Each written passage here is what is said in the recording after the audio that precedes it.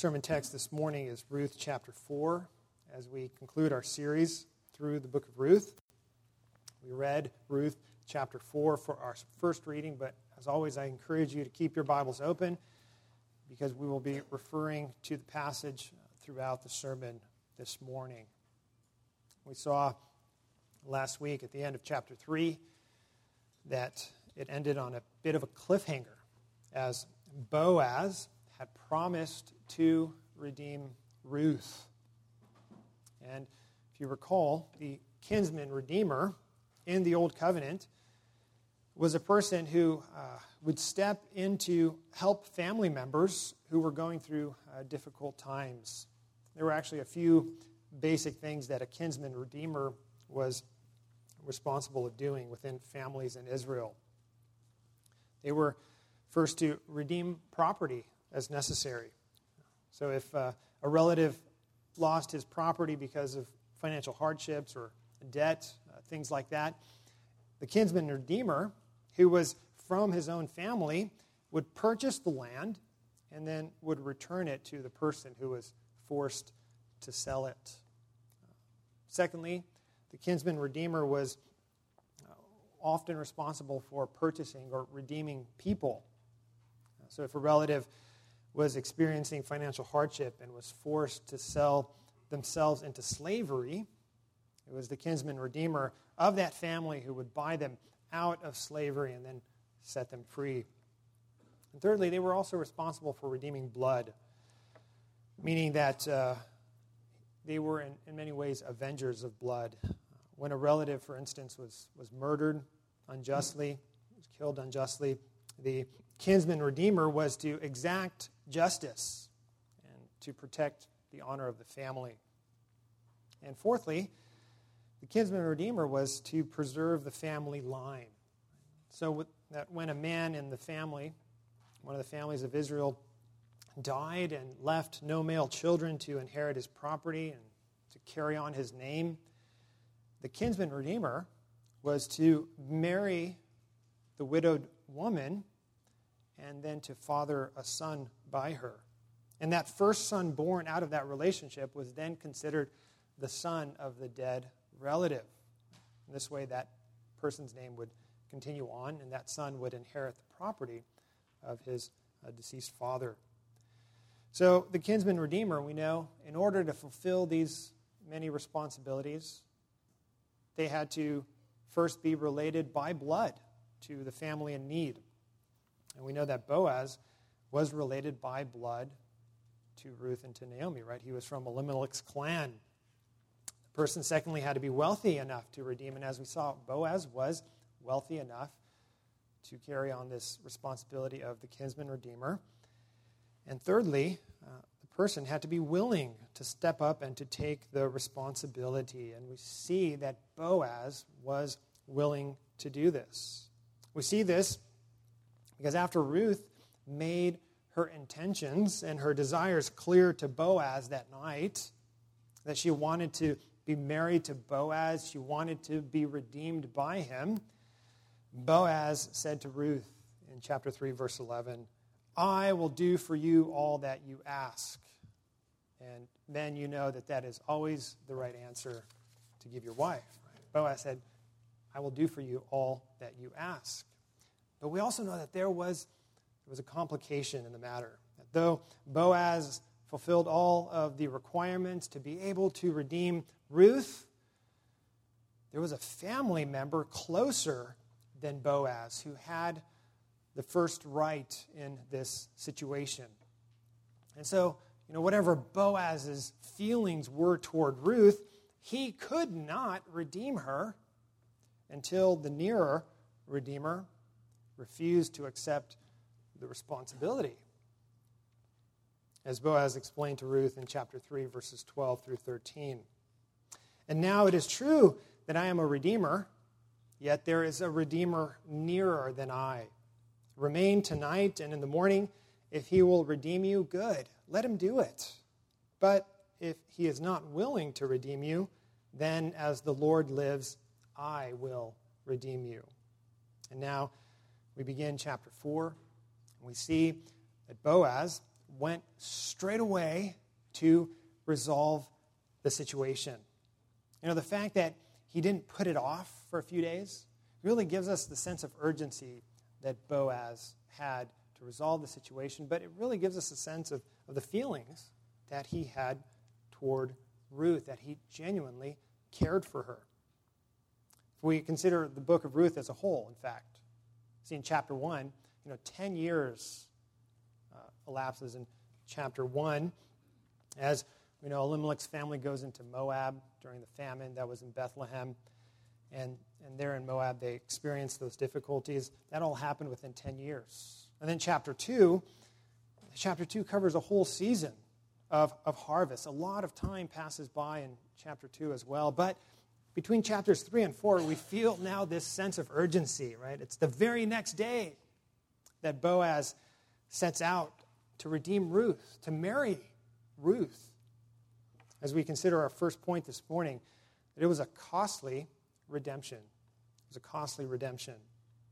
We read in chapter 4, verse 1. Now, Boaz had gone up to the gate and sat down there.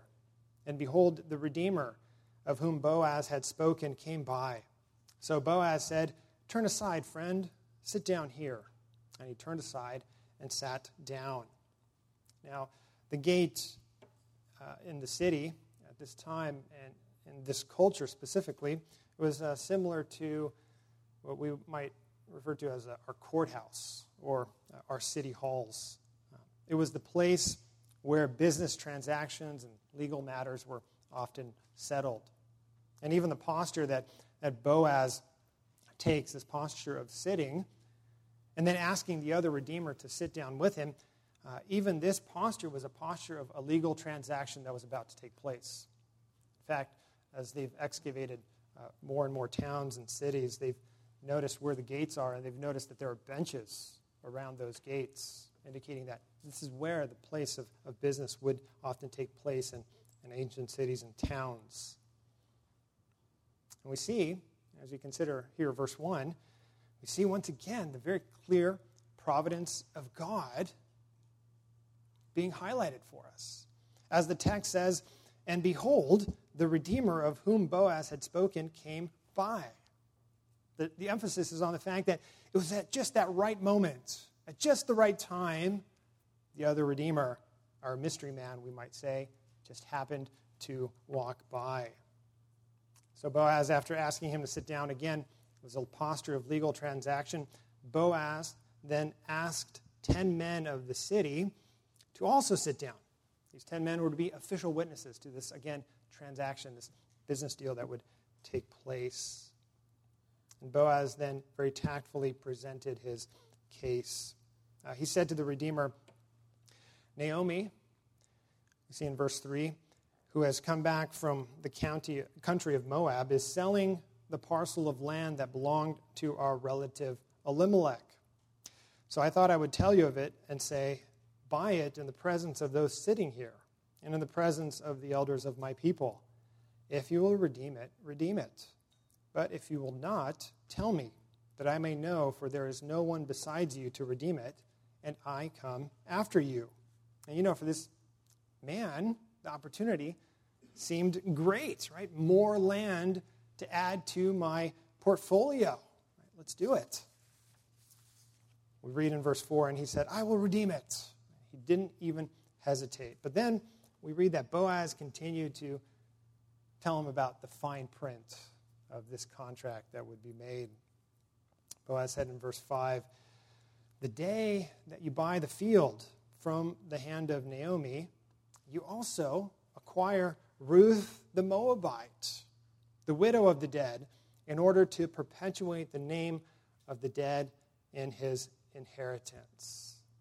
Boaz, in essence, told the man, this new real estate you're about to redeem, it comes with a few requirements. You will have to take care of Naomi. And you will also have to care for Ruth the Moabitess. And you will have to try to conceive a child or many children with her. And if you have a son, you will have to raise that child and all of her children on your own dime at cost to you And if you do have a son, that son, the first son, will be considered Naomi's and Elimelech's. And then when he is old enough, he will inherit his father's land. You'll ultimately have to give it over to him. And you can imagine how quickly the blood drained from this man's face. By taking all of these extra expenses upon himself, all these extra costs, he realized that he might be putting his own estate in jeopardy. If it turns out that he really can't afford to care for all of these new people in his household. So verse 6, the Redeemer said, I cannot redeem it. Right? On second thought, I cannot do this transaction, lest I impair my own inheritance. Take my right of redemption for yourself, for I cannot redeem it. And this is exactly what Boaz was hoping to hear. And we are given here some cultural insight into how the matter was then legally settled. In our day, what would happen is they would both sign perhaps a whole bunch of paperwork. Right? But in this day and age, we were reading about, it was an exchange of sandals, as we read in verses 7 through 10. Now, this was the custom in former times in Israel concerning redeeming and exchanging. To confirm a transaction, the one drew off his sandal and gave it to the other, and this was the manner of attesting in Israel. So when the Redeemer said to Boaz, buy it for yourself, Boaz drew off his sandal. Then Boaz said to the elders and all the people, right, all those who were witnessing this transaction, and I want you to pay attention to what Boaz is now going to say, because it's important. Because it shows that Boaz knows what he's getting himself into. He knows the cost of redemption. He knows what is involved, and yet he goes through with it. Verse 9, you are all witnesses this day that I have bought from the hand of Naomi all that belonged to Elimelech, and all that belonged to Chilion and Mahlon. Also Ruth the Moabite, the widow of Mahlon, I have bought to be my wife, to perpetuate the name of the dead in his inheritance, that the name of the dead may not be cut off from among his brothers and from among the gate of his native place. You are witnesses this day. I want you to consider this point in the story. Had this anonymous redeemer, this other redeemer, not been present in the story, you and I wouldn't feel the weight. We wouldn't feel the costliness of Boaz's actions here. And we wouldn't truly feel the love that Boaz had for Ruth and the urgency that he felt in marrying her. He desired to redeem her. And yet we see, loved ones, in this story that the blessings that Ruth and Naomi will soon experience come at a high cost of redemption, a high cost to Boaz. But we know that the Bible teaches us about a far costlier redemption. It's the redemption that we have through Christ by his blood. Now, that redemption did not merely endanger a man's estate, but it cost a man his life. The Apostle Paul speaks of this cost in 2 Corinthians chapter 8, verse 9. Paul writes, for you know the grace of our Lord Jesus Christ, that though he was rich, yet for your sake he became poor, so that you by his poverty might become rich. When the Apostle Paul says that Christ was rich, we know that he's clearly not referring to Jesus' earthly life. We know that the Lord Jesus was born into poverty. Mary and Joseph were not rich. What the Apostle Paul is speaking about here is he's speaking about Christ's pre-existent status as the eternal Son of God in heaven. And Paul here in many ways is pointing us back to before creation, before time, and to peer in eternity past. And it's there before his incarnation that the Son experienced the joy and the glory of being co-equal and co-eternal with the Father and the Spirit. It is there that the Son was rich. And the Apostle Paul continues, and he says, "For you know the grace of the Lord Jesus Christ, that though he was rich, yet for your sake he became poor. He gave all that he had." So we can say with certainty that in his pre-existent glory, no man was richer than Christ, but we can also say that by his incarnation, no man ever descended so much. No man became poorer than Christ. How poor did he become? Well, he took on our human nature. He veiled himself in flesh and became subject to that flesh. And when he took on our human nature, we noted that he wasn't born into wealth and into status, but he was born into poverty. He was born under the law, the very law that he himself had given, and he was now subject to it. And he perfectly fulfilled it, both in his obedient life and his obedience unto death. We know that he experienced the miseries and all the difficulties that we experience in our own lives. He experienced hunger, pain, sorrow. He was hated and ridiculed. He was subject to all the effects of the fall of man, except that he was without sin. But we know in the gospel that the depth of his poverty and of his humility didn't come at his birth, but it came during the final week of his life, when Christ, we read in the Gospels, suffered the full weight of God's wrath for sin. And the Gospel says to us that he did it for you and for me. He did it in order to redeem us from our sins, to buy us out of slavery, to marry us, and to make us his church, his spotless bride.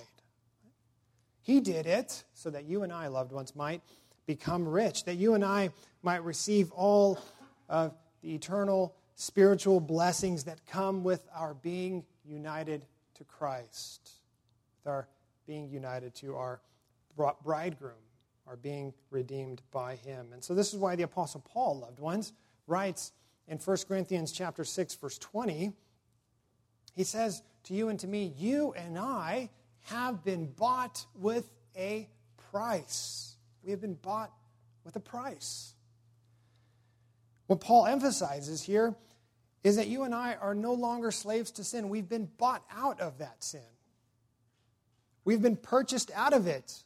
We have been redeemed from the penalty and the power of sin. And so, brothers and sisters, let us no longer live as slaves to sin. The Bible tells us that we have the power. Now, having been united to Christ by the Spirit, we have the power to put to death the deeds of darkness, to mortify our sin that is in our flesh. The Bible assures us that sin no longer reigns over us because of what Christ has accomplished for us. That though some sin remains, no sin reigns over us. Sin is no longer our master. We know that in our struggle against sin, in our striving after holiness, in our striving towards sanctification, too often we throw up our hands, don't we? So often we think, it's useless to continue to fight. And yet, the Apostle Paul says, brothers and sisters and children, the Apostle Paul says that we have been bought with a price, that we have been bought with the precious blood of Jesus, blood that has washed us whiter than snow, blood that has broken the bonds of sin and death. We have been redeemed out of slavery to sin. And it was all through a very costly redemption. The cost was the blood of our Savior. We also see, secondly, that it was a planned redemption. You think back to the story of Ruth, Naomi, and Boaz. Consider that in that first chapter when Naomi came back to Bethlehem after the horrible experience that she had in Moab. We read that she told the women of Bethlehem, there in chapter 1, beginning of verse 20, she said, "Do not call me Naomi, call me Mara, for the Almighty has dealt very bitterly with me. I went away full, and the Lord has brought me back empty. Yeah, loved ones, we see at the end of this story, we see the fullness that God has provided for Naomi as she held her son by Ruth and by Boaz. So that in verse 14 of chapter 4, the women said to Naomi, "Blessed be the Lord, who has not left you this day without a redeemer, and may his name be renowned in Israel." We see that Naomi went from a poor, childless widow to a wealthy through Boaz, a wealthy mother. From emptiness to fullness. And what we are to take from the story, loved ones, is not that God will always provide in this way in our own lives. You know, the book of Ruth does not teach us that if we want children, that God will always give us children. Or that if we are poor, God will always give us riches. Because if we consider Naomi at the end of the story, we know that she still has sorrow within her. That her husband is still dead. That her 2 sons are still dead. But what God is showing us through Naomi, through Ruth, and to Boaz, He is showing us a greater fullness that would come through this son that was born to Ruth, to the son that was named Obed. Because, there's this short genealogy, as we see at the end of chapter 4 of Ruth, a genealogy that reveals that Obed would be King David's grandfather. And even more significantly, in Luke chapter 3 records the genealogy of the Lord Jesus Christ.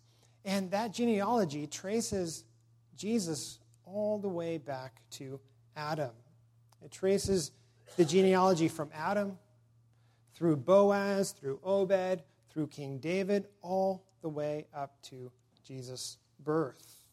See, loved ones, what the Bible is showing us is that what took place among this seemingly unimportant family in Bethlehem, between Boaz and Ruth and Naomi, what took place there, it was all part of God's eternal plan to bring about the full redemption of His church.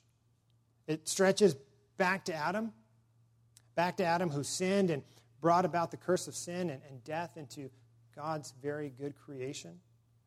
And then God's promise to Adam and Eve in Genesis chapter 3:15 that one of their sons would be victorious over the serpent, over the adversary. One of their sons would rise up and crush the serpent's head while he himself would be bruised. And if we consider every person in Jesus' genealogy, Jesus' family line for those hundreds of years, every person in Jesus' family tree suffered deeply from the effects of sin. Either the sorrows that sin brought, the difficulties, the challenges. And we know, loved ones, do we not, from our own experience, the emptiness that sin brings. That even while it seems so often to offer satisfaction, it does so only temporarily, always leaving us worse off. And so this is why the story of Ruth, Naomi, and Boaz is so important for us. It reveals to us how God's plan from the beginning was coming to pass. His plan to redeem His people from their sins. His plan to redeem you and me and to grant us fullness through His Son, through the Lord Jesus Christ. And this is what we have been given in the Lord Jesus. We have been given fullness, spiritual wholeness, so that as believers living in the new covenant, we can see that Obed was only a sign of a greater fullness that God would grant Naomi, and that God would grant and grants to all those who trust in Him, because in the fullness of time, there was a greater son than Obed that came to redeem His people from their sins and to grant eternal blessings. Apostle Paul writes in Colossians chapter 2 that in Christ the whole fullness of deity dwells bodily. And you and I have been filled in him who is the head of all rule and authority. And the Apostle John writes, and the Word became flesh and dwelt among us, and we have seen his glory, glory as of the only Son from the Father, full of grace and truth. From his fullness we have all received grace upon grace. And the Lord Jesus, during his earthly ministry, he explained the reason for his coming to redeem us from our sins. He said, and he says to us today, I have come that they may have life and have it to the full. Amen. Let us pray. Heavenly Father, we thank you for the many blessings that we have received in our union with Christ by faith. We pray that you would write your word now upon our hearts and be with us this week as we seek to do your will and to give you glory in thought, word, and deed. For it's in Jesus' name that we pray. Amen.